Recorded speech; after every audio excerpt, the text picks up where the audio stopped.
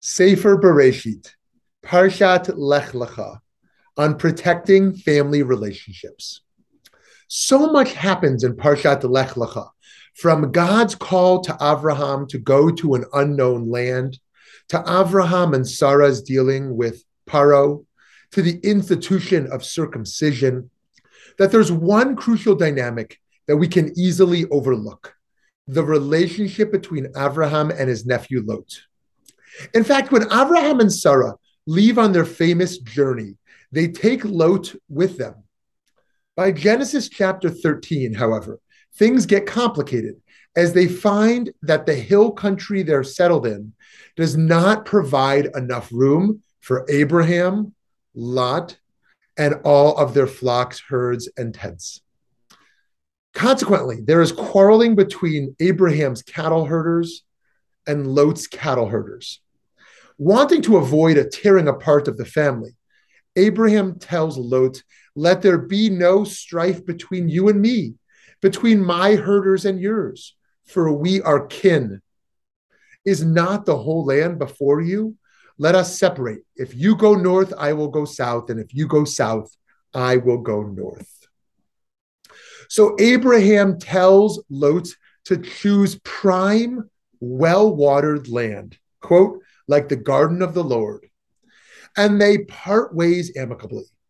This seems to be an excellent solution until a war breaks out and Lot's land is invaded and Lot himself is taken captive. Upon finding out about this, Avraham, despite the separation, quite literally goes to war for his nephew.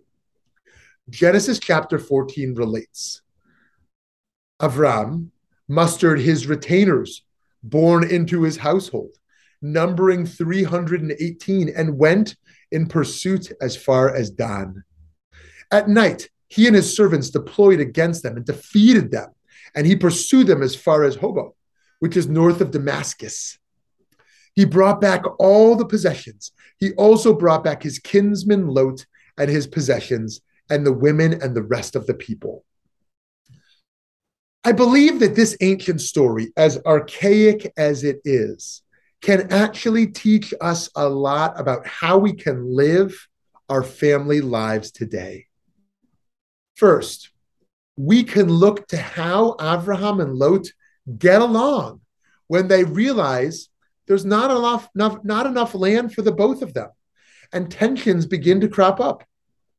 We see that it's okay for family members to decide to have some necessary distance. It's ultimately what preserves their relationship. But second, on the other hand, when Lot is in trouble, Avraham drops everything to fight for his nephew. In all this, we see both the value of independence from one's family and the value of taking responsibility for one's family. Therefore, while having space and separation can be not just legitimate but beneficial, we simultaneously recognize that we have a duty to help our family members when we are needed. It is relatively easy to think about the spiritual work we can do to repair ourselves and to repair the wider world. Some of the most difficult work, though, is often repairing our families. By studying the story of Avraham and Lot, we see that it is imperative to maintain positive family relationships. Research shows that over 1 in 4 American adults is estranged from a family member. In many cases, the breakdown of these familial bonds is damaging to the lives of everyone involved. What can we do about this? In the 17th century ethical work, Shnei Luchot Habrit, Rabbi Isaiah Halevi Horvitz suggests that, like Avraham, we must work on our relationships before they are broken. He writes, "One must make great efforts to avoid personal strife. If a quarrel is in the offing, one must immediately strive to remove the cause of such quarrel." He then refers to Sefer Mishlei, the book of Proverbs, which says, "To start a quarrel is like releasing water. Before a dispute flares up, drop it." So why the urgency? In Horowitz's language, one disagreement gives birth to another. For this reason, he holds out Abraham as the ideal example of someone who resolved the conflict before it got out of hand. Amid the tension between cattle herders, Abraham easily could have told his nephew, "There's no room for you here. Go back to Haran, or I will take the fertile land on the plain of Jordan while you stay here." Instead, Abraham ends the conflict by giving Lot his choice of land. Yes, every family has tensions, but the growing trend of distancing oneself from one's family needs to be reversed. In the Torah worldview, the family has always been the center.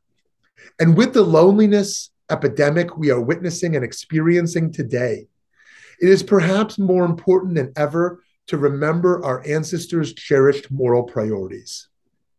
And so, Avraham and Lot offer us a healthy and helpful paradigm of how we can still take care of our family members, even when we need to maintain some distance. It is not all or nothing. You don't need to live on the same street as your parents in order to be a responsible son or daughter. At the same time, one rarely benefits from never speaking to, visiting, or caring for a family member at all.